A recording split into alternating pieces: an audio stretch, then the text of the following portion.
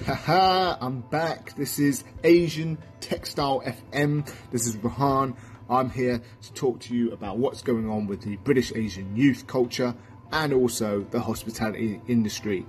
Today is all about the build-up to what I'm putting together at this present moment in time, which is the International Women's Day. Set up an absolutely amazing event, and it's going to consist of guest speakers and also little videos that I've asked different women from around the world to create on what International Women's Day 2018 means to them.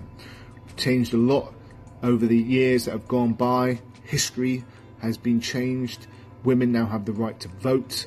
We have seen a new film, Padman, in India, showcasing how and why these glass ceilings or these certain hurdles that are put in women's ways can be shattered once they are opened up and talked about in a public forum. Now, what I've done is put this event together with guest speakers Sarah Ali Chowdhury, TV chef and columnist. We also have Katie Louise, educator and activist. We have a poem that will be read by Tia Delwa on the evening, and we also have live music from activist and singer-songwriter Sadie Haller. And what we are trying to create here is an open discussion between women and local people to the Torquay area to talk about exactly what is happening in 2018.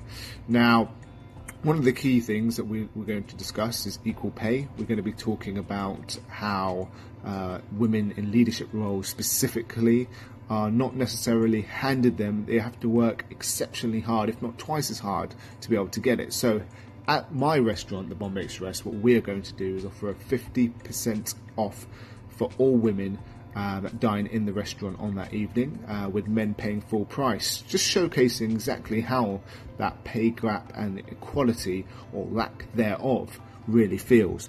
We're pushing on and moving forward, and it's all about, like the opening track said, we're going all the way up.